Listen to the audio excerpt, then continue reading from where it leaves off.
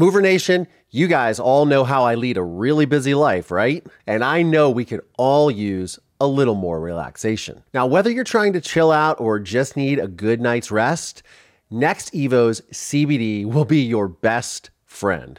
But, and this is big, not all CBD products are created equal.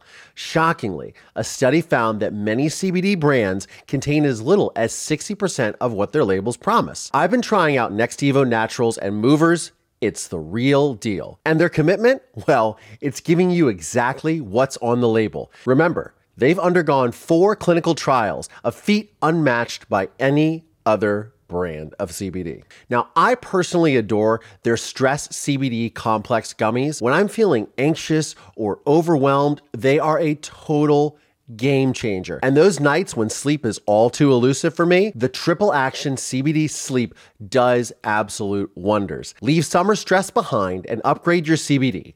Go to nextevo.com/MPT to get 25% off plus a free bottle of premium pure CBD, a $50 value, limit 1 use per customer.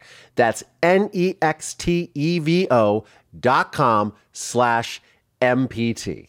Trigger warning. This podcast discusses themes centered around emotional, physical, and sexual violence. While the stories of the survivors are meant to be inspiring and informative, listener discretion is advised. If you are struggling with any of the aforementioned issues, links to resources can be found in the show notes of today's episode. I thought everything was fine, right? She's breathing. Thank God. And then I noticed that she wasn't blinking. She was staring straight up at the sky, and there was nothing. These short labored breaths and no blinking at all, no eye movement. I went from begging her to breathe to begging her to blink. Both of us, myself and the neighbor, were just, trying to talk to her, trying to get her to blink. Corey Foster had called 911. We heard the sirens off in the distance. They immediately got to work on Katie. I heard them talking about the helicopter. They asked me if I got hit. I was laying right next to her. I said I did. And then they put me on a gurney, took me to an ambulance. That was the last time I saw Katie that day.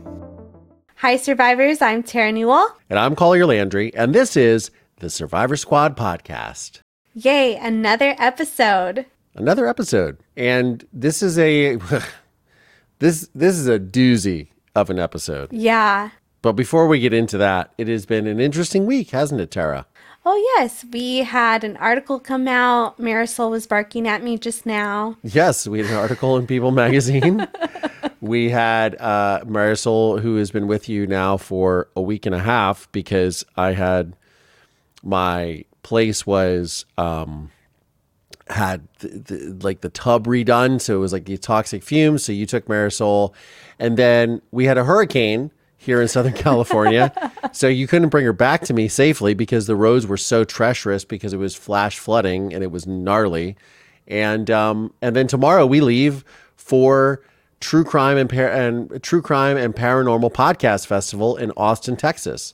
Yes, I'm really excited for Austin, Texas. That's where I went when I had my healing journey at the beginning after my attack. It was a great place just to go and be with nature, and then find a therapist and just do all of that healing work. So if you ever need to just go somewhere, go to Austin.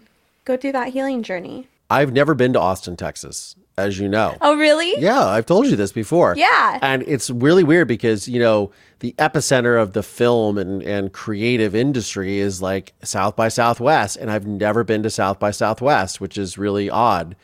And I don't know, it's just one of those festivals I've been to so many other film festivals, but just not that one. And so I'm excited to go. I don't typically think of the outdoors and nature when I think of Austin. Is Austin like a nature place? Oh my goodness. There's these springs. I forget where it's called, but it's called it's by like New Braunfels or something like that. And it's this spring you could go in. It's gorgeous. They also have Barton Springs pool, which is like a natural pool. It's amazing. It's 5 acres. I did a lot of research on this the other day. Yes, you have put a whole itinerary together for us in Google Drive. which I've noticed. Yes. For people that don't know, I'm not type A at all, but when it comes to planning, I'm very type A. Yes, I will second that for sure. When you're like, so what time are we doing this? I'm like, I don't know. That's tomorrow. Can I get through the next hour? And you're like, okay. And I'm a very type A person, I think, right? You've told me this before. At times, like I think you like can lay back too and relax, but you are also pedantic about things, as we learned what that word was before. Pedantic, yes. I can be very pedantic, but I guess I'm laid back. I don't really know what type A means, to be quite honest with you. So like, I don't know anything about personality types or all that stuff. I just am just who I am. And I try to be the best human being that I can be. But yes, you often will be like, okay, so what time is this happening? And I'm just like that's tomorrow. I can't think about it. Like, I'm glad you want to plan it, but yeah. So you've got an itinerary. We're going to do some cool stuff in Austin. I'm very excited about the barbecue. Oh, yes. We're going to try to go to Black's Barbecue. There's no try. It's do or do not. There is no try, as Yoda would say. We are Okay. going to a good barbecue place because if I'm going to go and ruin my diet with Texas disgusting food, calorie laden food rather, not disgusting, I'm going to gorge myself on barbecue. There's a place that we're going to go to eat. It's called Perry's Steakhouse, right? Where they have like Yes. a seven finger pork chop, which is insane to me. I've never seen this before. Wait, what's like a 7-finger pork chop? I don't know, but it's like 7 fingers high, but your hand only has 5 fingers, so you've got to do one hand, and then, And a well, actually, you have half? 4 fingers and then 3 fingers, so you'd have to do this weird sort of thing. I don't know. It's called a 7-finger pork chop. I was doing it the other way. 7 fingers, no thumbs. But speaking of being in Austin, Texas, and our next case is from Austin, Texas, and we will be seeing this gentleman and hearing his story again in person. But our guest today is John Palmer. Yes. And, you know, he lives on the outskirts a little bit. I don't think it's necessarily close to Austin, but he will for sure be there with the entire crew, advocating for his wife, Katie Palmer. And this has honestly been, I know Eric's episode was very hard, and Eric will be there too, but I cried so much during this episode, just even editing it, because there's something when you lose that person, that soulmate in a sense. I just felt for him. Yeah, I mean, I was crying during the episode when we were interviewing him. I think we both were. It was, I think for me, it hits home for me because it's it's a mother, the kids have lost a mother. He's lost, the love of his life. And it's just it just doesn't make any sense. And I think that's the thing that gets me all the time about violent crime is it's so senseless. And this is just even more senseless because of alcohol. Like, Yeah. it's just insane. And then the justice that he's been trying to see. But you know what? It's his story. It's Katie's story. It's about her and finding justice for her. So let's get into John Palmer's interview. What do you say? Yes, let's get to know about Katie Palmer.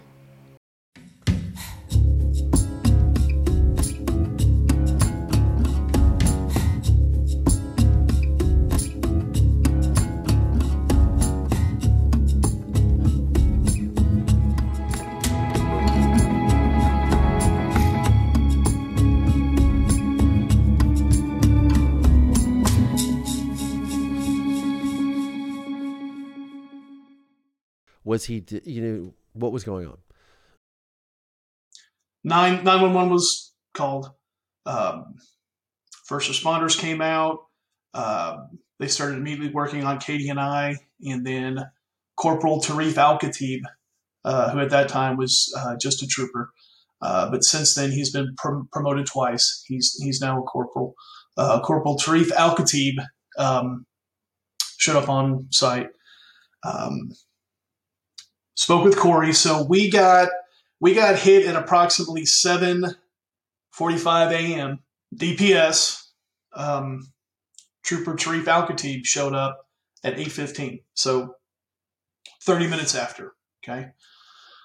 Al-Khatib shows up, talks to the paramedics briefly, and I mean briefly, talks to me, asks me what happened. Again, I never lost consciousness throughout this entire ordeal. I told him where we were walking and that Corey hit us from behind. Okay. Al-Khatib then went to go talk to Corey Foster. And within about 3 or 4 minutes of talking to Corey, he started to comment that he could smell alcohol on his breath strongly. He was standing probably 3 or 4 feet away. Mentioned numerous times that he could smell the alcohol. Asked him when he stopped drinking how much he had to drink. Corey's story changed numerous times, said he had nothing to drink that day. He stopped drinking that previous day around 7, then it was 8, then it was 9, then he had no clue when he stopped drinking. He said he only had 5 drinks. So there was a field sobriety test performed on Corey. Corey walked a straight line. He did a horizontal gaze test and then did a one-legged stand. And then after he did those tests, he blew into a portable breathalyzer test, a PBT. And 50 minutes. He blew a what? A point? I was fixing to get right to that. So after he did these tests, the officer, Tarif Al-Khatib, administered a PBT, which is a portable breathalyzer test. In 50 minutes after he hit us, he blew a .06. Oh, so he just like barely went under the legal limit. But 50 minutes after. So where was he 50 minutes before, right? Yeah. Again, 30 minutes had passed since impact and when the officer showed up. And then another 20 minutes passed from the officer being on scene to when he gave Corey the breathalyzer. So it was at a .06. Had Corey ever had a history of alcohol usage and driving while intoxicated before? He has had infractions in the past, speeding, DWIs that were pled down to PIs, as well as reckless driving. So he was already once convicted of a DW, driving while intoxicated is what you guys call it, and then it was pled down? Correct. It was a DWI that was pled down to a PI, yes. If I remember correctly, yes. In California, if you have a driving under the influence charge and you get it pled down, you have to sign and agree in the court, which is called, to what's called the Watson advisement, which is, I believe is a case. I don't know if you're familiar with this, but essentially it means if you ever get into a motor vehicle again and you are impaired and you get into an accident, like somebody T-bones you, you run over someone in a crosswalk,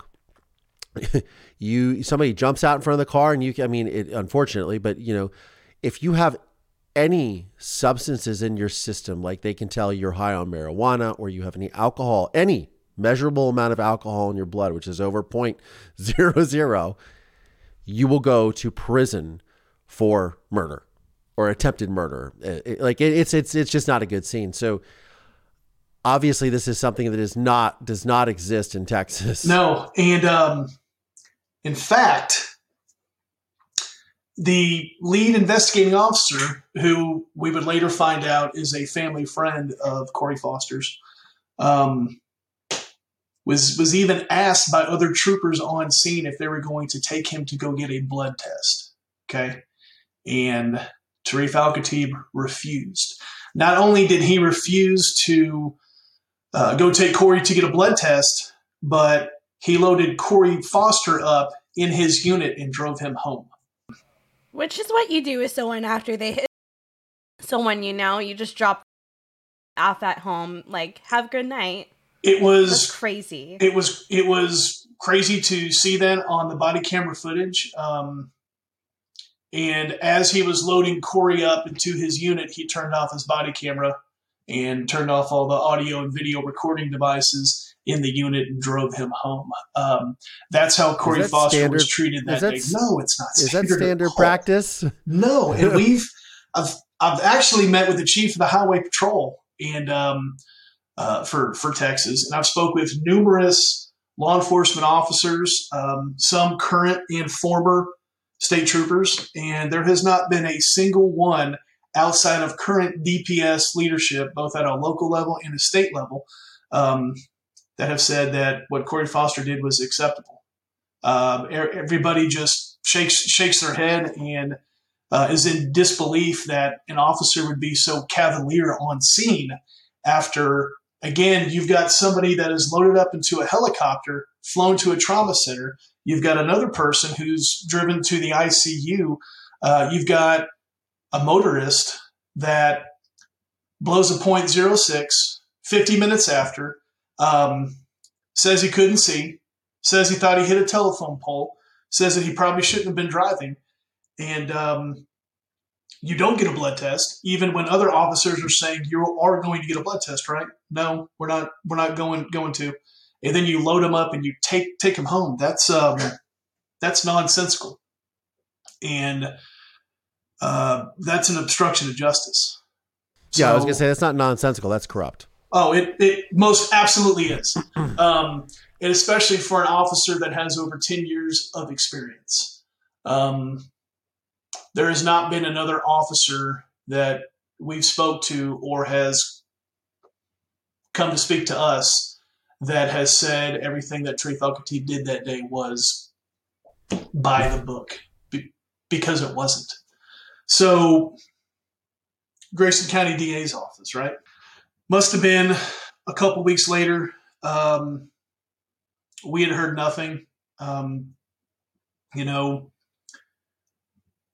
Al-Khatib had reached out to me and had told me that, because I asked him if he got a blood test, he said no, but that I should be happy with the breathalyzer because the breathalyzer was at a .06. Little did I know that breathalyzer is inadmissible in a criminal court here in Texas. So as far as a criminal court is concerned, there is no record of what his blood alcohol level was. He said that he finished his report and that the DA had it. So I reached out to the district attorney's office and spoke with our district attorney, Brett Smith. Brett had made it seem like he was somewhat familiar with the case, but I don't believe that he had personally had the file yet. Perhaps it was still, in the upper levels of DPS being reviewed and whatnot. So he hadn't had it, said that I probably knew more about the case than him, which is fair. And then, as soon as they got the case, then they would reach out to me. Okay. Well, a couple weeks passed. We still hadn't heard anything at all. Right. So Katie's mom reached out to Brett Smith. She called the Grayson County District Attorney's office. Brett was not there. No one knew anything about the case. She found his number on social media. Okay. She found his cell phone on a profile, I believe, on Facebook. So she called them. That's her daughter, right? She wants to know what's going on, what's going to happen to the man that killed her daughter. She gets a hold of Brett and introduces herself, wants to know what the status is, and he berated her and told her that she is to never call an elected official on their cell phone and, to never call him again on this cell phone, and abruptly ended that conversation. Now, mind you, that's an elected official who had his number on a, public social media site. So you can only imagine how enraged that would make a mother, right? So Rhonda told our family, told her friends, and put this on Facebook. And so everybody in this community was angry. was mad. How could this this elected district attorney treat somebody who's going through so much so bad? So the posts started to come out. Everybody was speaking out against Brett Smith, as they should have. And I got a call from Brett. And I'm waiting to find out what's happening, right? And the call I get from Brett Smith is not, hey, I got your case file. We're looking into it. We are going to do everything we can to seek justice, right? That's what you would expect that you would hear. Instead, I got a lecture from Brett Smith about Facebook, about how he's getting, basically he was getting a raw deal on Facebook and that it was unfair. And didn't talk about my case, but asked that I contact those that were speaking out against him and I guess try to calm everybody down. Threw me off guard. We tried to move past that. Had heard nothing from that DA's office. We got more and more frustrated. More posts are being made on Facebook. And I got a call from Brett Smith again, asking that we lay off him with regards to social media. So our district attorney was more concerned with his image than he was actually doing his job, right? Which is promoting justice within the county. So then I finally got a phone call, and we were able to meet with Brett Smith and two other prosecutors about 2 months later. So in June, I believe, June of 2020. And so these people had never met Katie before, right? Katie's mother, Rhonda, Katie's father, Tony, one of Katie's brothers, Logan, and I met with Brett Smith, Laura Wheeler, who's a prosecutor, and Don Hoover as well. I started off the meeting I had printed out pictures of Katie, pictures of Katie and I, pictures of Katie and her kids, pictures of Katie and her mom, her dad, Katie and her brother's wedding. I wanted to introduce Katie to these people that have never met her. The two prosecutors that were in the room, Hoover and Wheeler, looked at the pictures, listened to what I was saying. I was explaining each one, and they would pass the pictures to Brett, and Brett refused to take them or look at them and said that, he's seen all this on Facebook, and he doesn't want to. He's seen all the pictures, and he's seen it all on Facebook, and didn't really understand what I was doing. And I told him that he was going to have to wait. He was going to have to listen to everything I had to say first. So I introduced him to Katie. When we got done, Brett immediately went in on Rhonda, Katie's mom, again on Facebook. Was very angry that she was making these posts about him, and could not get over the fact that whatever image he thought he had was being tarnished, right? Because we're, Rhonda's lost a daughter, I've lost a wife, Logan lost a sister, Tony lost a daughter, and I'm worried about your damn image on social media, right? I'm really, really concerned about that. So after Brett got through with that rant, he talked about our case and made statements like missteps were made in speaking about Tarif Al-Khatib. Told us that Al-Khatib did not do a good job. It was a bad report. He should have gotten blood. This is our district attorney that's telling us this. I mean, this is the state attorney in our county that's saying that law enforcement did not do their job that day, right?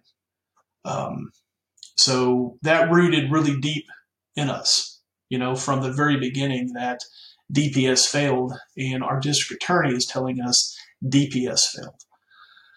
Missteps were made, bad report, didn't collect evidence. He didn't mark the scene at all, which is crazy to me. Didn't mark the scene, didn't take adequate pictures, didn't interview anybody out there. Basically just wrote this off as, his buddy just had an accident, right? Not that, his buddy was blind, drove 0.3 of a mile, intoxicated, and crossed over the roadway and hit 2 pedestrians. So we left that meeting unsure about what was going to happen. Sorry, you said he crossed over the roadway. Did he make an illegal maneuver as well?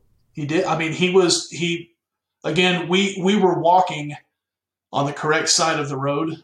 We were walking alongside the he crossed the side. He crossed over the road. He crossed lanes. He crossed lanes, and he was never cited for that either. He got nothing. He didn't get a ticket. He didn't get anything. Nothing. In fact, I mean, they let him get his loaded handguns out of his truck, and like I said before, Tarif loaded him up, drove him home. That's it. After this meeting,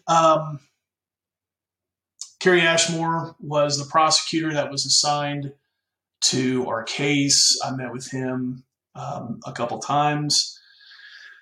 And this went to a grand jury. Went to a grand jury August 19th, 2020. Okay. And I was able to testify. Tarif Al-Khatib testified. And DPS did not recreate the crash. So Grayson County had to hire a third-party firm to recreate the crash. Okay. And that person was allowed to testify as well. This got no build. And there are many reasons behind that. A grand jury in Texas consists of 12 jurors, right? And you have to get 9 affirmative votes in order to have a case true build, which means that the grand jury believes there's enough evidence for this to move forward to a trial. So we only had 10 jurors. One juror recused himself because I guess he knew either Corey or myself, and another juror called in sick. I asked Kerry Ashmore where the alternates were, and he shrugged his shoulders. Didn't know. Okay. The third-party report that was commissioned by Grayson County, that report wasn't finalized. So I don't know what the expert. That report was completed 6 days after the grand jury, and that report was damning against Corey Foster. Laid it out that he was negligent and reckless, and I wholeheartedly believe that if that grand jury had that completed report, that that's all the evidence that you needed there. In addition to that, I was told that the Grayson County District Attorney's Office would subpoena phone records, right? The phone records weren't subpoenaed, so the phone records were not presented to the grand jury. Okay. So we've got half the evidence that was presented to the grand jury, and not even to a full grand jury, to a grand jury of 10. So it was no build. And then as soon as that was no build, I believe you could imagine that myself and my family were hypercritical, to say the least, of the district attorney's office, right? This man that just killed Katie got away with it. And so we entered into a civil case against Corey Foster, which we are still currently going through. Trial set. Are you able to submit these reports that was commissioned? Are you able to use all of that in this civil case? We are. So 18 months later, right, through our civil discovery process, we obtained Corey Foster's cell phone records. All right. These cell phone records show the only plausible timeline that makes any sense is that, so just give you a little background. Corey Foster places a phone call to a 903 number. 903 number is just a local number here. That's our area code. Okay, places a phone call 31 seconds before he dials 911. Okay, he told the trooper, and it was on body camera. Trooper asked him, Chief Executive asked him, "What did you do once you realized that you hit something or hit them?" He said, "I slowed down," which again, he did not slam on his brakes. There was no tire marks, nor did the recorder in his truck, the little black box, it didn't record a rapid deceleration. So he hit us. He thought he hit a telephone pole. He hit us, came to a rolling stop, got out, made those statements to me, and then dialed 911. All right. From his mailbox to the point of impact, if you're driving 30 miles an hour, is roughly 38 seconds. So it's impossible that he dialed the number when he was leaving his driveway, correct? Because it was placed at 31 seconds. Okay.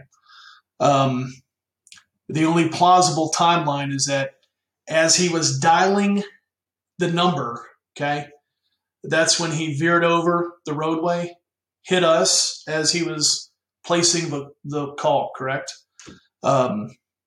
Placed the call, still had his phone in his hand, got out of his truck and had enough time to make those statements to me. And as I'm crawling over to Katie, he was hearing me yell, "Somebody call the cops, somebody call the police." He had his phone in his hand, okay? That phone call was active for 29 seconds. So I'm going to get the times wrong. It rang for 24 seconds and then went to voicemail for 5, okay? So it was 29 seconds. He looked down, saw what happened, hit end, dialed 911, and then hit send. Were you able to recover that voicemail? No, because it was only for 5 seconds. So I doubt that there was any message that was left. And he dialed, if I remember correctly, I believe it was a home landline. So there was no voicemail at all. And I don't know if it went to an answering machine or not, but that we couldn't recover anything from the voicemail, and it was only 5 seconds, so I'm sure it didn't even make it past the initial greeting, right? So we put together this timeline, and we had the phone records, and we gave that back to the Grayson County District Attorney's Office 18 months later, after they told us that they were going to get these records. Well, they didn't. So we submitted them, and we waited, and there was some back and forth. I had posed the question of why hadn't these records been requested already, and the Grayson County District Attorney's Office put the blame on me and said I was the reason why that I wanted this to go to grand jury quickly, and they just didn't have time. Even though after the first grand jury they stated numerous times that they would request the records and view them, they didn't. So Grayson County District Attorney's Office has these records.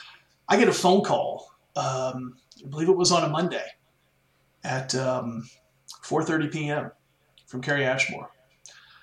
And our family and the Grayson County District Attorney's Office have no relationship at all, okay? Calls me, tells me he's going to take the records in front of the grand jury the following morning. And I said, that caught me off guard, right? So I said, great. Do I need to be there to testify? He said, no. He said, we're just going to present these records to the grand jury. And, if they want anything else, then we'll give it to them. And then he got off the phone quick. And the more I started to think about that, the more that didn't add up. This was a brand new grand jury, right? Why wasn't I allowed to testify in front of a brand new grand jury? Was all the evidence going to be presented? Everything that was presented at the first grand jury, was that going to be presented, as well as the cell phone records and as well as that third-party report? It's also odd because you were involved in it. It's not that you're the husband testifying I'm the witness. who was at home. You're the witness. You were right there when it happened because you were also struck by the same vehicle. Exactly. That's what's so staggering to me. And so is there's these loopholes that you could find. Oh, well, yeah, you watched it across the street or like even if but you're still a witness, you could. It's staggering. Well, but I'm sorry. Continue. Yeah, no. So I tried to contact Kerry Ashmore again. Called him 3-4 times. He wouldn't take my call. And then I had a I had his number from the first grand jury and sent him a text message, and wanted to know what was going to happen. He wouldn't elaborate on what he was going to do. But the grand jury just said everything I told you in our conversation is exactly what I'm going to do, which I have zero faith in that office. So I texted him and requested that if he's not going to allow me to testify, he's not going to have the experts back in. And if he can't guarantee me that all the evidence is going to be shown, i.e. everything from the first grand jury, the report from the company that did the recreation, and the phone records, and it's going to be presented in front of a full grand jury, not 10 people, then I don't want this going in front of a grand jury. I would rather you wait. Wouldn't return my text message, nothing. And I called that office next morning, left a message, probably about 6:30, said that Rhonda, Katie's mom, and I would be up there at 7:45, wanted to speak to Brett Smith about what the hell was going on. We showed up there, requested to speak to Kerry and Brett. They wouldn't take our meeting. And then 45 minutes later, Kerry Ashmore comes walking out and says, well, it's in the hands of the grand jury now.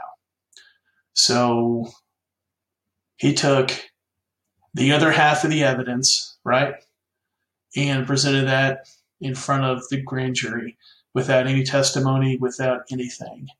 And he knew what he was doing. Grand jury decided not to move forward with the phone records. And after that happened, I had the man that had failed our family twice, Kerry Ashmore, right, standing right in front of me. And when he came back and said, grand jury's not going to move forward, I let 18 months of frustration come out. And I was loud, I was profane, I was vulgar, and emotional, and got my point across. And it emptied out the whole sheriff's office. They came out into the hallway, and Kerry Ashmore ran back into his office. Again, that was the second time that office had failed us. And then we come to realize that that district attorney, Brett Smith, when he was in private practice before working for the DA's office, actually represented the Foster family in a DWI case. So the Foster family was a former client of Brett Smith. That was never revealed to us at all, which is alarming. And then,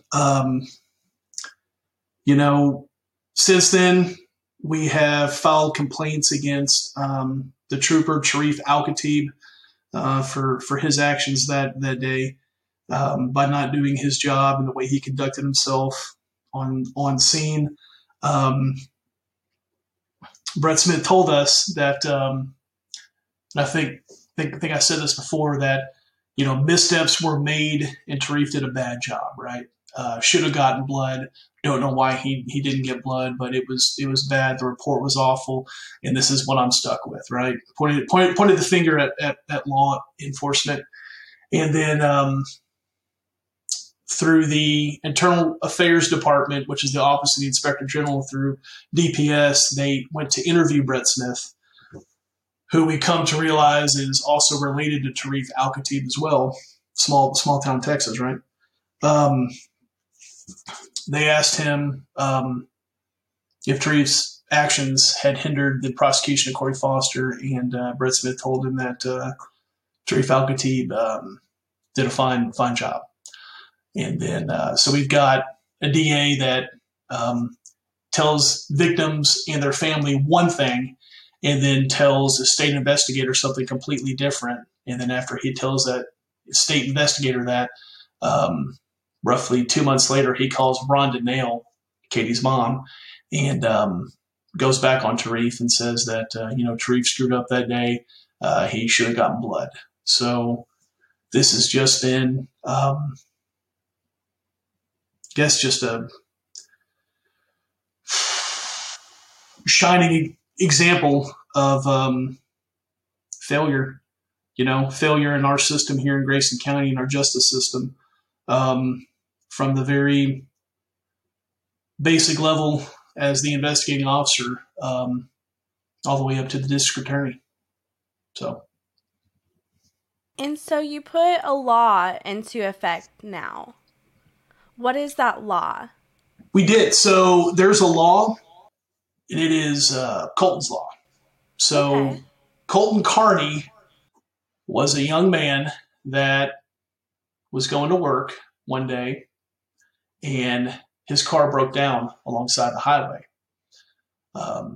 He called his dad, let his dad know, and his dad said, "Stay where you're at.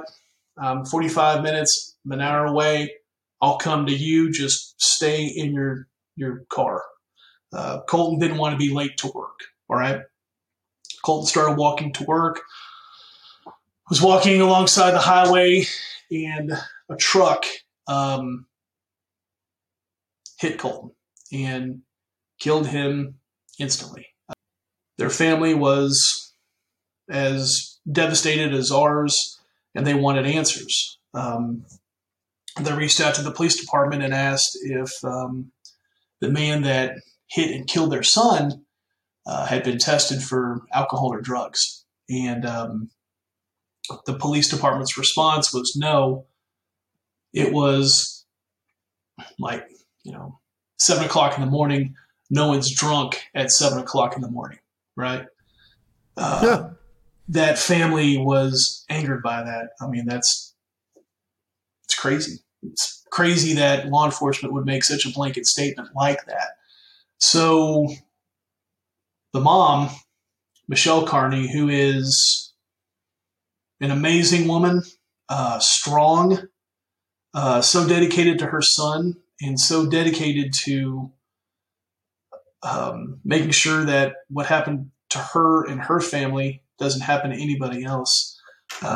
She wasn't going to take that line down. She didn't like that answer. So she drafted a law, right? She sat down, drafted it, and reached out to every single representative, every single state representative in Texas, right? There's over 150. There's 150 to 155. Emailed every single one, kept at it, and only one representative responded to her, and that was Representative Terry Meza, who is just a fantastic human being, and she just got reelected, thank God. She took the time to answer Ms. Carney's email, read what she wanted to do, and said, absolutely, I will do everything I can to help you get this law passed. And so we had created this Justice for Katie Palmer page, right? And somebody from Terry Meza's staff had reached out to us and said, hey, there's another family that has gone through a similar tragedy like you all, and they're trying to get this bill passed. Is this something that you guys would be interested in? Absolutely. Absolutely. So we got all of our friends, all of our family, and our community rallied around this bill, okay, which is now known as Colton's Law. And we got it passed, collective effort between our family, our community, everybody on the Justice for Katie Palmer page, and the Carneys, and got it passed in one session. Oh, that's and amazing. we made numerous trips to Austin, Texas. We even rented a bus, had people loaded up in a bus, went down there, lobbied for this bill. I know that Mr. and Ms. Carney testified in front of the Public Safety and Homeland Security Committee, as well as Rhonda, Katie's mom, and myself testified in support of this bill. It gained bipartisan support both in the Texas House and the Texas Senate, and was passed.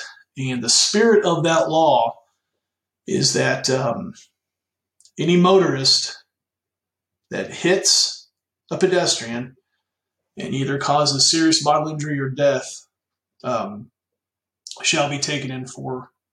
That's a common sense law that I think if that had been around when Katie and I were hit, wouldn't have changed anything, but I think it absolutely would have left us with answers and not questions, and wouldn't have left us in a continual fight for justice. And so, again, going back to what we talked about, we saw an opportunity to create positive change, and that's what we did. And we hope that if this happens to another family, and again, we're not going to be able to stop reckless driving or impaired driving. Unfortunately, that's going to continue to happen. Wish to God we could pass a law that would prevent that, but that's just not a reality right now. But if this does happen to another family, we don't want them to go through the emptiness and the helplessness and the anger that we went through. We want there to be accountability, and that's what we've been fighting for. And this law was a perfect demonstration of citizens coming together, seeing an issue, rallying behind it from a grassroots level, letting our lawmakers know that we're not going to stand for this. There needs to be change. Our lawmakers listening to us, passing this legislation that, again, is just one step closer to accountability. And we're very, very thankful. We are. Oh, that's amazing. And I feel we could talk about this for hours and stuff. John, who was... Yeah, sorry. Go ahead, Tara. You just go. I was just going to say, John, you were saying earlier about some things that you and Katie did together. What were some of those moments that you guys shared? Like, who was Katie? Katie was exceptional. Katie was a lover of science and nature. She, like I said before, she taught middle school science. And I think in order to be a good teacher, you have to want to learn. She was fascinated by science, loved being outdoors, loved teaching. She loved the kids that she taught. And for as good of a teacher as she was teacher of the year at her campus two or three times. For as good of a teacher as she was, being a mom, she always told me being a mom was her most important job. She loved Bella and Brandon. There wasn't a decision that she made where Bella and Brandon weren't the main focus. Great mom. She was my wife, but she was my friend. She was my soulmate. You asked me to speak about her, and I'm not trying to make this about me, but when you connect with somebody on a level and they get you, that's awesome.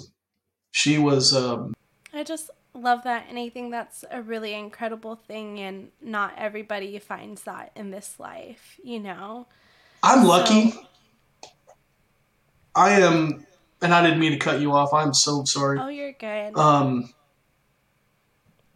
Even though we've gone through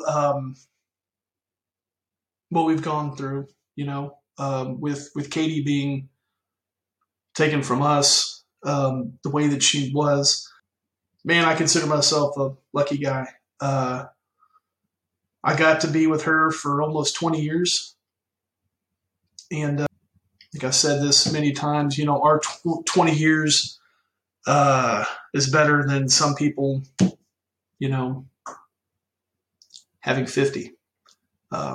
Consider myself lucky to have known her, for her to have been my friend, to have loved her, and to have started a family with her. And I'm blessed with Bella and Brandon. But going back to her, she loved being a mom. She loved her parents. Her mom was her best friend, much like my daughter's best friend was Katie. Spoke to Rhonda and Tony, her dad, every single day. There wasn't a day that went by where Katie wasn't running around with her mom. Very family centric. Loved to travel. Loved to be outdoors. Man, she just loved life. One thing that I miss about her is, man, she had this laugh, right? Man, she had a laugh. She had a super loud laugh, and I mean, it would fill up a room, man.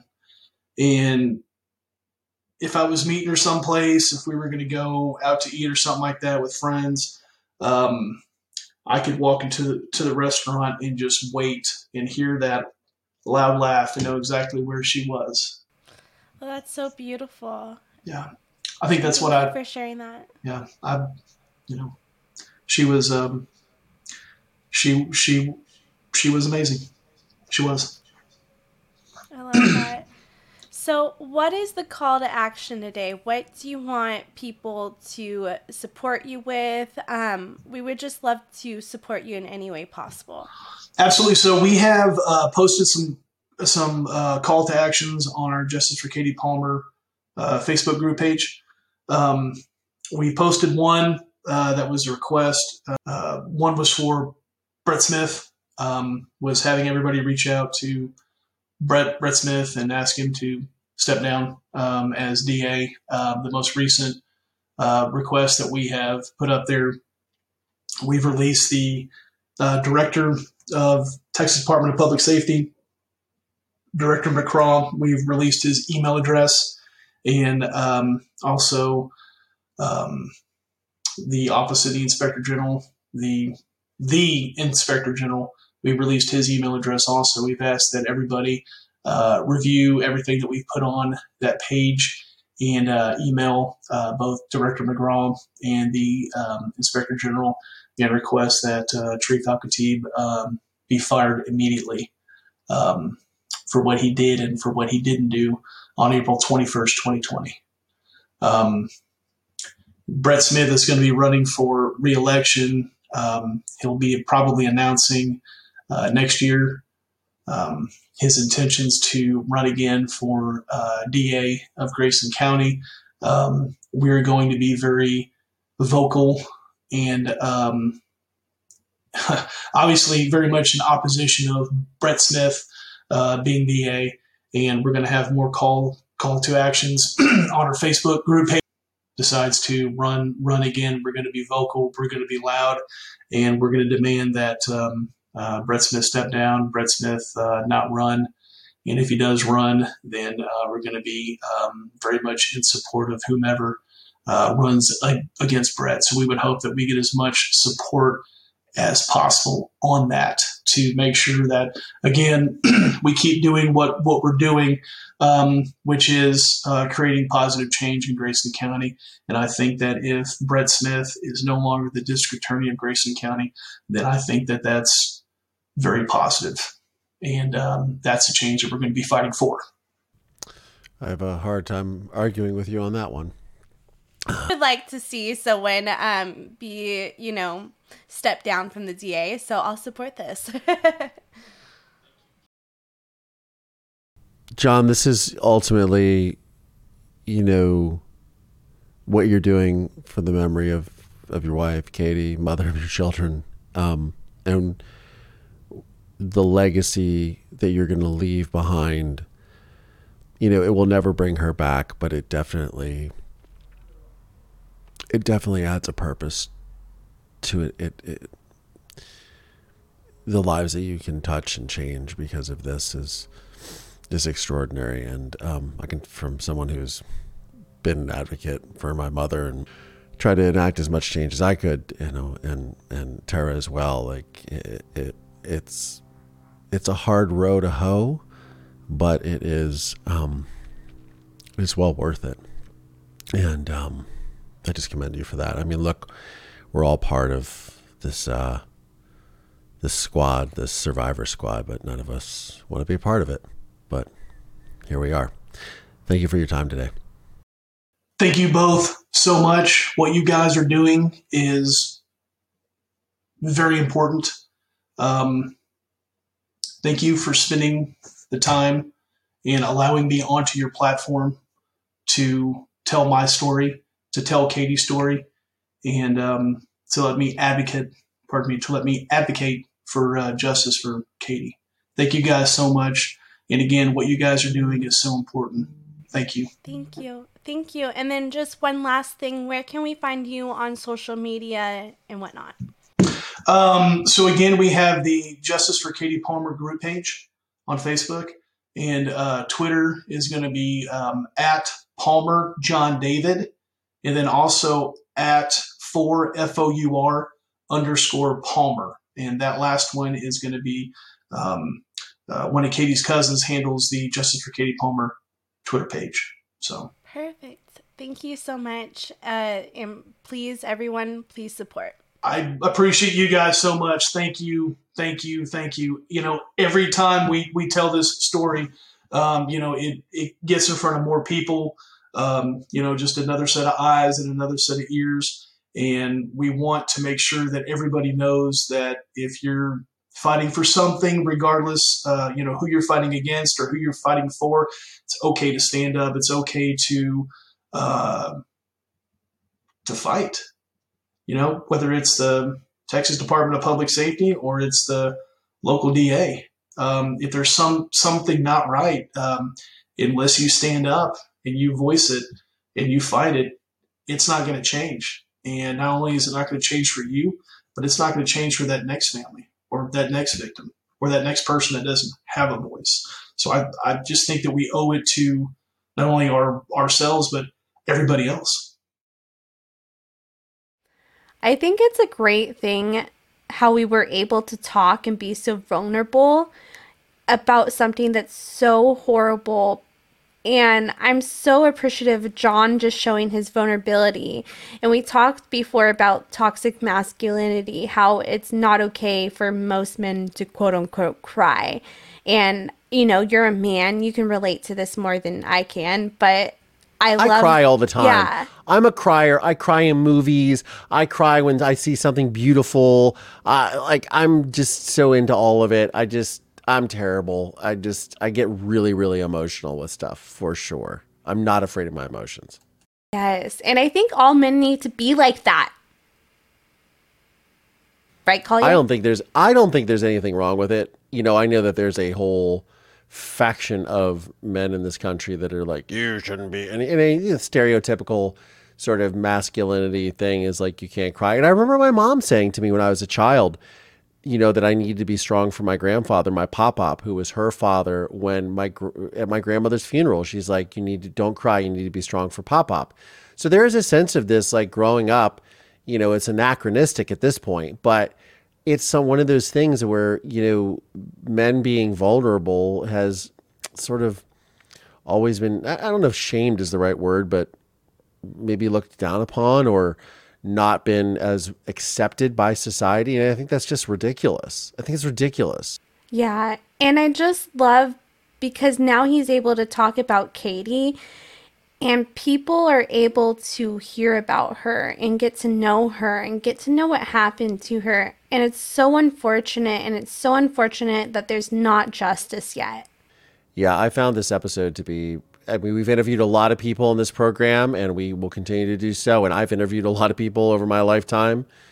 This was one of the more heartbreaking interviews for certain. He just, I really feel for the guy and the family and just, we're really hoping that he gets justice for Katie and for her memory. And we will have links to all of Katie's socials and all of the fundraisers and that he's doing and the Facebook pages for people to advocate on her behalf to get justice and for her and the family. So those will be in the show notes of today's episode.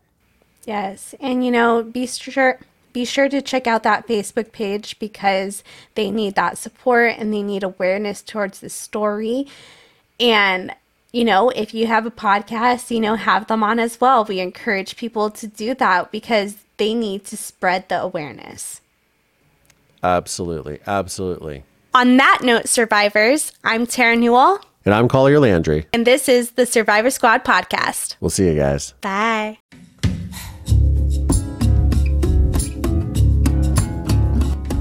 The Survivor Squad podcast is made possible by support from listeners just like you. Please subscribe via Apple Podcasts, Spotify, or wherever you get your podcasts from. And please consider supporting this program by visiting our Patreon page at patreon.com/Survivor Squad.